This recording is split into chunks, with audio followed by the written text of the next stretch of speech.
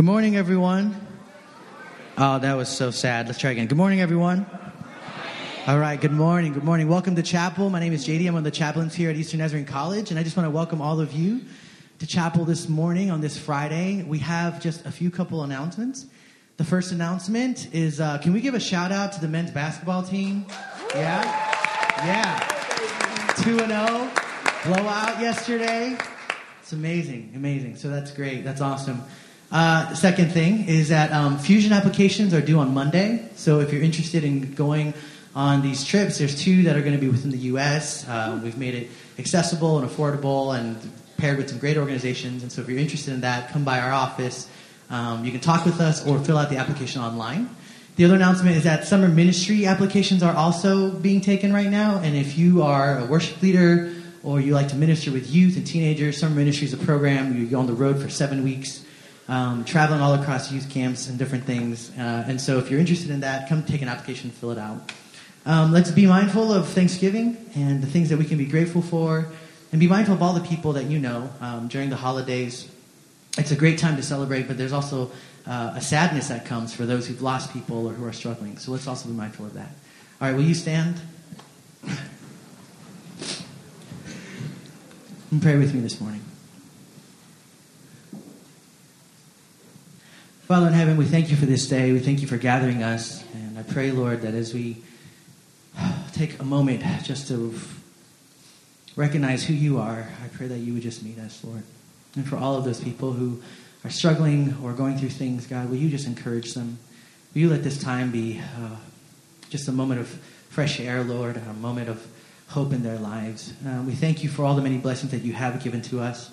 And we pray that you would continue to be with us, Lord, as we worship you. In Jesus' name we pray. And all God's people said, amen. Amen. You know, I began to pray after Corey asked me to speak and about the text for today. And last summer, God really laid on my heart Habakkuk 3:17 through 19. I preached on it before Thanksgiving. It's kind of counterintuitive. Thanksgiving is a high holiday. We're thankful about all the things we have. And the prophet talks about all the things he doesn't have. And yet, he will rejoice in God his Savior. And as I was listening and living into this verse, I kept running into it. So I was doing research on Phineas Brzee. For those of you that don't know, he was one of the founders of the Church of the Nazarene. Was on faculty and founded the Point Loma, which was Pacific Deeds Bible College at the time. And this was handwritten in the last page of the last New Testament he ever owned. I think there was something profound in that verse, that passage that he understood in his life. I don't have time to get into that now, but it's an amazing story, and I really think it fits the schematic that we'll see here.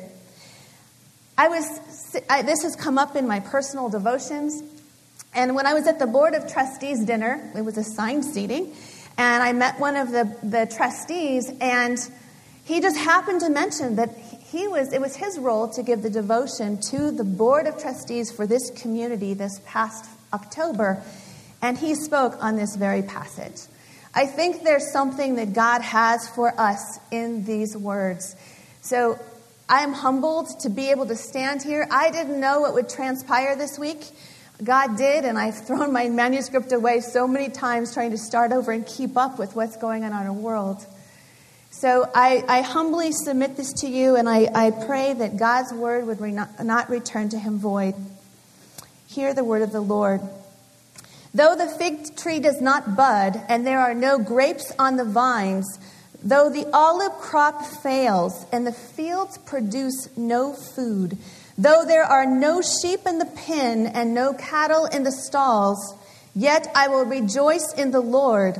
I will be joyful in God my Savior. The sovereign Lord is my strength. He makes my feet like the feet of a deer. He enables me to tread on the heights. Habakkuk, however you say his name, the prophet with a funny name, is just in 3 chapters. But he's a small prophet with a big message. We don't know much about him. We don't know his vocation, like Isaiah, who worked in the courts of the king, or Amos, who tended olive trees or almond trees. We don't know anything about him. Scholars will tell us that he was a prophet to the southern kingdom before the exile, but this was just from reference to the text. He was a prophet in the minor leagues. He wasn't a major league prophet like Isaiah, Jeremiah, Ezekiel, or Daniel. But his message endured and made the canon, not just because he spoke it to Israel in a particular time and place, but because that message has life for people of all ages, as we will see. So he was a small prophet, but a small book, but asked big questions. Many questions, like some of my Christian tradition students. I told them I'd give them a shout out this morning. They helped me with this because they asked some great questions at the beginning of the semester. Questions such as, why does God let all of these wars and disasters happen? Why do good people suffer? Is there a bigger plan for all of us? What's my purpose? Why am I here? How far will God take us to know and have a relationship with him? Are prayers always answered? How do you know if the Bible is real? Does God still speak in dreams and visions? How do you know if you have a dream from God? How do you know if God is talking to you, and how do you respond? How do you define faith? Well, we can't get into all those questions today, but in this little book of 3 chapters, Habakkuk wrestles with many of them. I've learned as a pastor, the people will often pose hypothetical questions to evade the real ones. I suspect in the beginning, Habakkuk did this to some extent too. Behind the questions are, God, do you see me? Do you love me? Do you care enough to intervene on my behalf when it's my day or my people's day of disaster? Big questions often arise out of crisis, when life doesn't meet our expectations, when we are thrown a curveball, when everything goes south, when we face a dead end. Ever been there? Maybe some of you are there now, confused about finding your place within this crazy, mixed-up world. The winds of circumstance can shift at any time. Just 10 days ago, social media was lit up over the red Starbucks cups. But with the headlines of this week, with the terror in Paris and Beirut, those cups are a distant memory. Life is like that. The smooth terrain can shake even in Massachusetts. This week, there was a 1.5 earthquake in Hollister. I kind of chuckled. That wouldn't be newsworthy from where I come from. When Southern California, it rocks and rolls, and as a result of that, we have some of the most rugged mountain ranges terrain in the world. The San Gabriel Mountains are one of those. They're not the tallest, but they're steep. We know, we live in a place that where you have mountains, you have valleys. Where you have high places, you have lowlands, and the wind will cut those sheer cliffs off like nothing flat. In Christian spirituality, there is a tradition of ascent to meet God. And as we see in this book, I'm going to draw out a little schematic there. For us, as we wrestle with some of these big questions and press on to the heights, it's a journey, it's a progression. And as Habakkuk was giving a testimony to the people, his community, in his time, but as leaders and followers of the Christian tradition have found life in his words, I'm going to share with you a testimony also today. Habakkuk says, when the crops fail, there's no success. When there is no food, there's no provision. When there are no cattle in the stalls or sheep in the pens, there's no backups. How did he remain thankful and rejoice from this place? How is this even possible? Well, he comes to this place. We're going to see in this book that he's going to help us move from fearful confusion to confident faith. This has many stops on the way, a place of wrestling, a place of waiting, a point of watching and writing or walking, interactivity, and a place of worship. The heights are treacherous and steep, and as we progress, we come to the edge of our faith, it seems, at every turn. The first place is the precipice of wrestling. How long must I call for help, but you do not listen, he says to God. Why do you make me look at injustice? Why do you tolerate wrong? Wow. Have you prayed those prayers lately to God? But it's interesting. I started there thinking it's wrestling, but before that, these are questions of protest. He's protesting the injustice and the violence in his land. And I'm wondering why this prophet with a funny name that wrote 3 chapters, this little book, was the only voice. There were some other prophets. But I think the majority, the status quo, accepted it. This is as good as it gets. We better get used to it because this is all there is. We got to live with budgets and deficits. We got to accept the fact that this is my destiny. This is, what fate has for me. And he says, no. He went to God and he says, God, why do you tolerate this? I know that there is more. This is not okay. This is not justice. And I'm not satisfied to say that this is enough for me. He says, we get it, yet he's confused. We see that his language is pretty self-focused. Why do I have to look at injustice? Why do you make me look at injustice? He's still wrestling. He's living amidst strife and conflict. Justice was perverted, so the wicked prospered at the expense of the righteous through arrogance, extortion, and violence. He was perplexed, frustrated by the continuance of evil. He could not understand why God would not intervene to restrain the godlessness around him. God's apparent slowness caused him a great deal of confusion and concern. What do we do when our world doesn't make sense and our faith in God as we know it seems far off and too distant or feeble to help? The first place is to admit our confusion and come to God. Our powerlessness, our weaknesses, that we've come to the end of ourselves to cope or to fix it, and maybe even at the end of our faith, because our faith may be too small. We have to face our own confusion and admit it. And the truth is, getting honest with God is sometimes easier than getting honest with ourselves. Sometimes it's no mistake that when you have mountains, you have valleys. It's a spiritual principle that to go up, you have to go down on your knees to surrender to God's higher ways. The good news is that God responds. God's word says before a word is on our tongue, he knows it completely. He inclines his ear to the brokenhearted. He's near the brokenhearted and those crushed in spirit. But the wrestling continues. Round 2.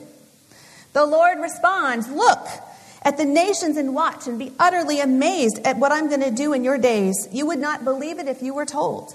I am raising up the Babylonians. And it goes on to describe these ruthless people that come in and they ride on leopards, their technology, and it brings terror to him.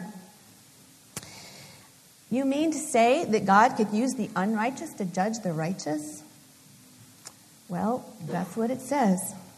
My mentor once encouraged me. I lamented about my resume, the way things were going. I said, it looks schizophrenic. It's over here and over there. And she said, God sometimes draws straight with crooked lines. So just as to ascend, you have to descend. There are times when to advance, you have to go around. Around here, you call those rotaries. Some people call those roundabouts. I can't tell you how many times I've gotten lost on those things. We don't even have those. I think we call them traffic circles, but I'm not sure. I only know of one in the whole of LA area. But the truth is, God can turn the tables on enemies. Nations can rise and fall overnight. In my generation, we saw the dismantling of the Berlin Wall and the breakthrough of the Iron Curtain. Just a couple years ago, we saw the Arab Spring. And God, we forget sometimes that God is active on the world stage. Now, he's not responsible for all the bad news and the violence, but he can work in and through it. And that is our hope.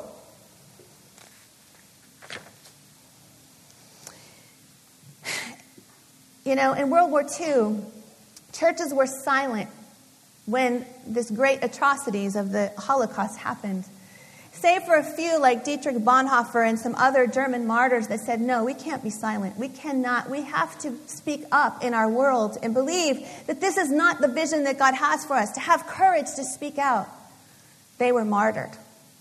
What happened to the German church is they fell under the same bombs that the rest of Germany did, and the judgment of the nations. The church, the judgment comes first to the people of God. But that's not the end of the story. I love this because one of the greatest gifts to the worldwide church is a man by the name of Jürgen Moltmann. He was influenced, he's German, he was influenced by the ministry and writings of Dietrich Bonhoeffer during that time. And he penned a work, his magnum opus called The Crucified God.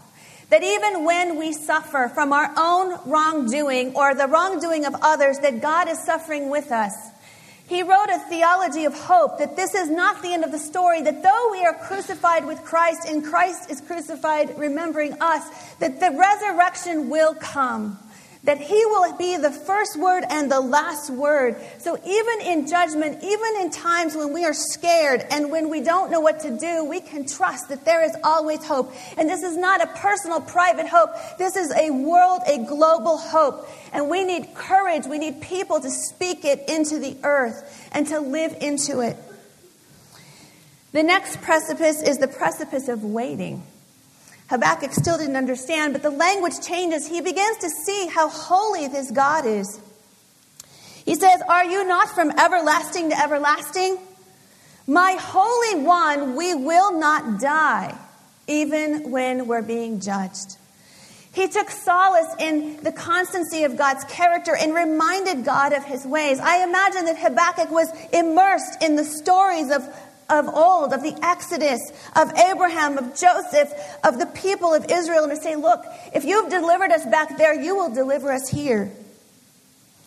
But then he says, why do you then tolerate the wicked? He goes back, why are you silent while the wicked swallow up those more righteous than themselves? This assertion, even in these questions, he makes an assertion of faith, that he will not die, that he will see the goodness of the Lord in the land of the living. He continues and he says, I'm going to watch and wait. I will stand watch at my station on the ramparts. I will look to see what he will say to me. This is not passive waiting. Habakkuk is resolved to watch and wait. The attitude here is expectation. He is not letting God off the hook, and he's not going anywhere till he hears from him. God does speak. I know this sounds mystical or irrational or fanatical. I prefer the term enthusiast. Wesley was considered an enthusiast because he experienced God. He didn't just read about him, he experienced him. Brazil championed enthusiasm. But how about this? How rational is it to believe that the God who made the ear cannot hear? Or the God who made the mouth cannot speak? That's a little paraphrase from Isaiah, so footnote there. Brazil says, does God hear and answer prayer? Does he reveal and manifest himself? Does he deliver his own? Wait in the inner temple long enough and you will hear the divine voice. God is not dead. He has not deserted the field. Deliverance comes not by observation. Deliverance for God's people comes straight from heaven. In this day, God must stretch forth his hand. New Pentecost must be revealed. Human wisdom and power are as inadequate for this work as they are to turn the wheels of the universe. It is the coming of Christ in the power of atoning love and the glory of the Comforter, which turns the desert to the garden of God and makes the wilderness to bloom. So then the Lord speaks. He says, Habakkuk, write the vision down and make it plain on tablets so that a herald may run with it. For the revelation awaits an appointed time. It speaks of the end and will not prove false. Though it linger, wait, it will surely come and not delay. He says, see, he is puffed up. His desires are not upright. But the righteous will live by his faith. The vision, what is he writing about? Well, there's a list of about 6, 7 woes, judgments. Not the most uplifting devotional reading, but to Habakkuk, this was hope. It was to say that those people who've built nests for themselves on the backs of others, those that have oppressed the poor and have gotten wealthy or made a life for them with dishonest gain, that their time would come due. And judgment time comes on his oppressors.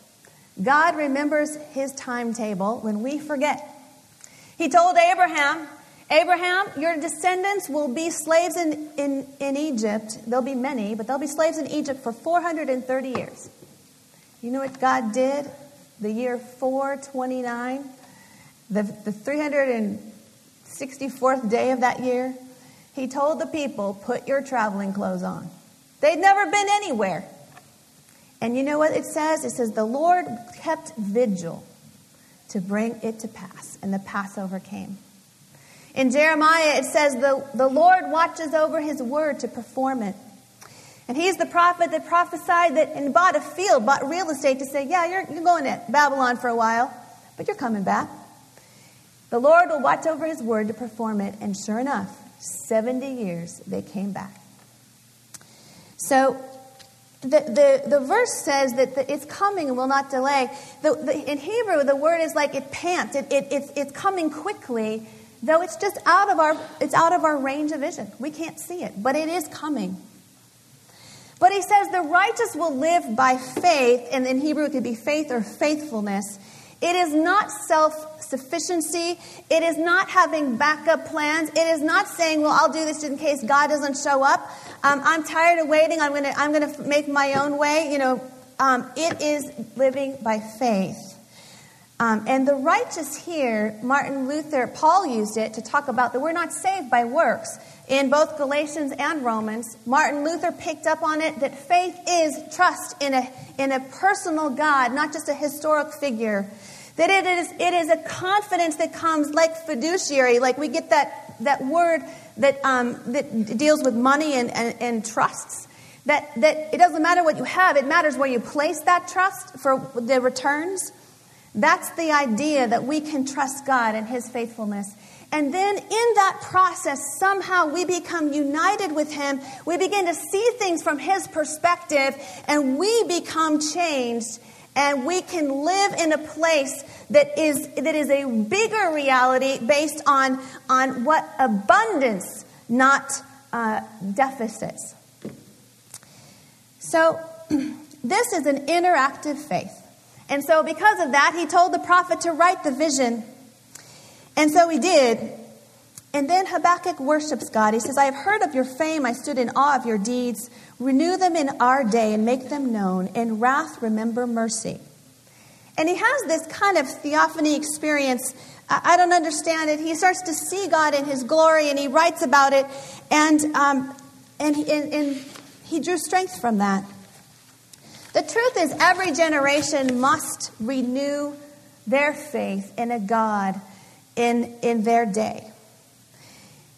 And when I was 20, I was asking the same questions. God, I've heard of your deeds.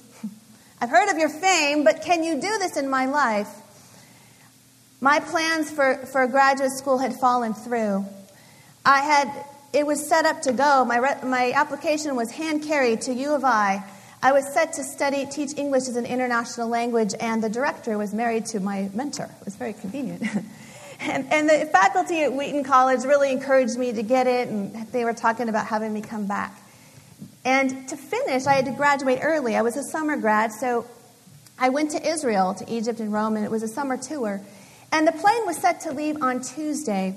That meant I had to move out of my apartment, and I did. And the day before, it was Friday afternoon on Memorial Day weekend, the day before the plane was to leave, I found out I didn't get in. It was too late to phone a friend, send a resume. It was too late to do anything to save this. I had to go to Israel and walk around the land of Jesus, not knowing where in the world I was going. So I said, Lord, this is great. This is really interesting. But I want to know, can you do it in my life? Can you rescue me from this? I had moved everything to Chicago, and my dad, he doesn't like this idea of following ministry, so he said, don't come home if you run out of money. So I knew I couldn't go back to California. So I trusted God. I prayed, God, please show me where in the world do you want me to serve. I've committed to follow you wherever you would lead me. And I mean that, but I have no idea. The world is a big place. And I was packing my boxes and I heard him say, I know your address. I said, well, that doesn't help me, God. I don't know. Can you tell me what state it's in at least? Nothing. My friends prayed for me and they said, well, at least just come back. You know, we can only keep your stuff for so long.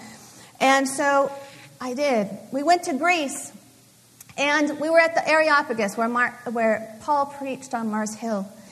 And we heard that God sets the times and seasons of people's lives and determines the exact places of where they live. And I said, God, I heard that. Did you hear that? I need to know. Where am I supposed to live?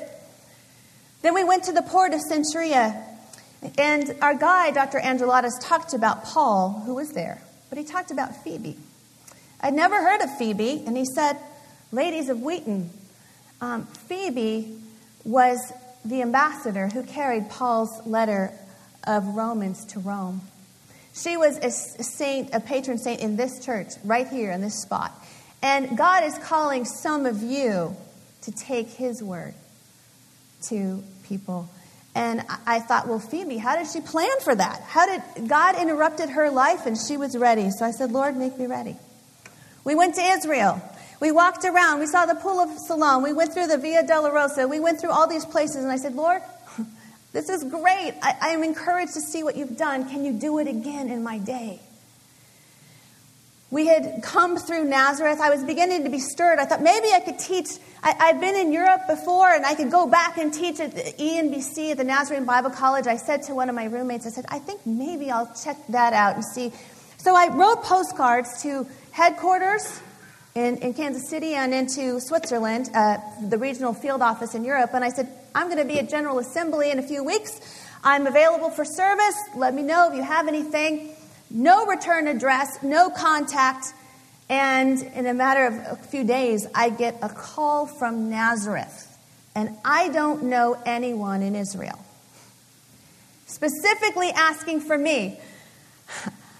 Is this you, God? I called the number. I was a little nervous about that. I had my passport. I had everything with me. And they said, we're Nazarene missionaries, and headquarters contacted us, and they think you might be here, and so they want you to call them collect. Back in those days, that means that the other party pays for the call. So I did. And they said, how would you like to come to the European Nazarene Bible College to teach? I said, that's great. I said, Father, there's a little problem. I have some student loans, and this was a voluntary position. So they said, okay, we'll get back to you. I said, that's fine. I'll be in Indiana in a few weeks. We can talk then. We left Israel, went to Egypt, into Rome, and I get a phone call in my hotel room in Rome. Headquarters had tracked me down again. And they said, we have a contract. We want you to come, but you need to come in 3 weeks. I said, it's impossible. I'm leaving Rome. I'm going to Budapest for a week. I've got to go back to Chicago, to Indiana, to General Assembly, sign the papers, drive to California, and be back in Switzerland in 3 weeks. Impossible. Can't do it. They said, we have students coming. We need somebody to teach them. You got to come. I thought, well, this is God. God, I don't know how this geography is going to work, but if you're in it, you can do it. So I said, okay, I'll come. So I was excited. That was the last day of the tour, though, by the way. God is on time, right at like 11:59. So I made my way home, went to Budapest, came back to Indiana, and in the crowd of 20,000 people at General Assembly, my mom runs into a couple from our small local church that didn't plan to be there. They said, what are you doing here? What are you doing here? Well, we went to a family reunion, and our family gave us an extra car they didn't want, and we're caravanning from Indiana to Chicago back to Los Angeles, to my hometown. I said, can I pack your cars full of stuff and move back? And they said, sure. So God covered the details, and we got back. And but on the way, I stopped at headquarters in Kansas City to sign the documents. And I was like so excited that God did this in my life. I thought, He's real. He's real. It's not just 2,000 years ago. He can work the angles and take care of his own. Then I met Brenda Cole in the World Missions office. She said, Julie, you don't know what an answer to prayer you are. I said, you have no idea. My life had crashed. I had no idea what I was going to do. And this is a miracle God's done. And she said, well, we had a couple lined up to teach. And an older couple. And one of them ended up having routine medical screening and had cancer and had to back out at the last minute. So we scrambled and we found a young couple to go teach. And the last minute before leaving, they found out they were pregnant. We had students we'd recruited from all over the East, from Europe, from Africa, from the Middle East, coming, and we had no one to teach them. And it was too late to just start overlooking, and we knew you were at Wheaton and had been in Europe before. So I pulled your file, and it was open on the desk. And that very day, now this is snail mail, the postcard arrived from Israel. And she said, she showed it to the director, and if that wasn't enough, that very day a fax, and this is old technology, a fax came from Switzerland. The regional director's office there got the postcard, faxed headquarters and said, I think you need to call Julie to come. And so we worshiped and rejoiced. This is not my story to say that I'm special. This is God's story. And the testimony that he worked in the lives of his people is for the people of faith. Brenda worshiped, we worshiped, and it was amazing. It was in Switzerland where I met the first woman that was ordained. I was 26, had never met a woman that preached. I didn't understand that. And it was there that I realized that is something that I am called to do, and I have to pursue that, no matter the cost, no matter if there's sheep in the pens, if there's grapes on the vines, I have to be faithful. God is my strength.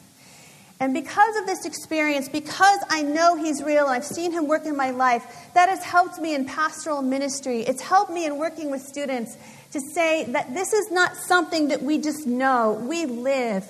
And to help families when they're at the ends, the dead ends of faith, an edge of faith, when they're suffering, when they're in the confused and trying to get to confidence.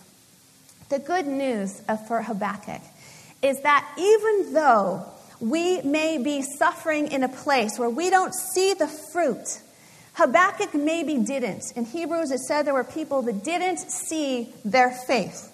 Oh, I don't like that verse. I want to cut it out of my Bible, but it's true. But you know what? That little book, that prophet with a funny name, inspired the Apostle Paul to write the book of Romans. He triggered, which Martin Luther took to ignite the Protestant Reformation. He inspired the writer of Hebrews to encourage a persecuted church. And his word stands true today to inspire the community of faith. That no matter what we face, personally, as a church, as a college community, no matter what we face as a global church in a 21st century, no matter what you face as a young person trying to find your way in this crazy mixed up world, God is your strength, and he can take you on the place of the heights. And that is our hope. And we can be thankful no matter what because of this. So I leave you with this morning on the chapel service before Thanksgiving. If you don't feel like it, maybe this will give you a reason to rejoice in your Savior. Amen.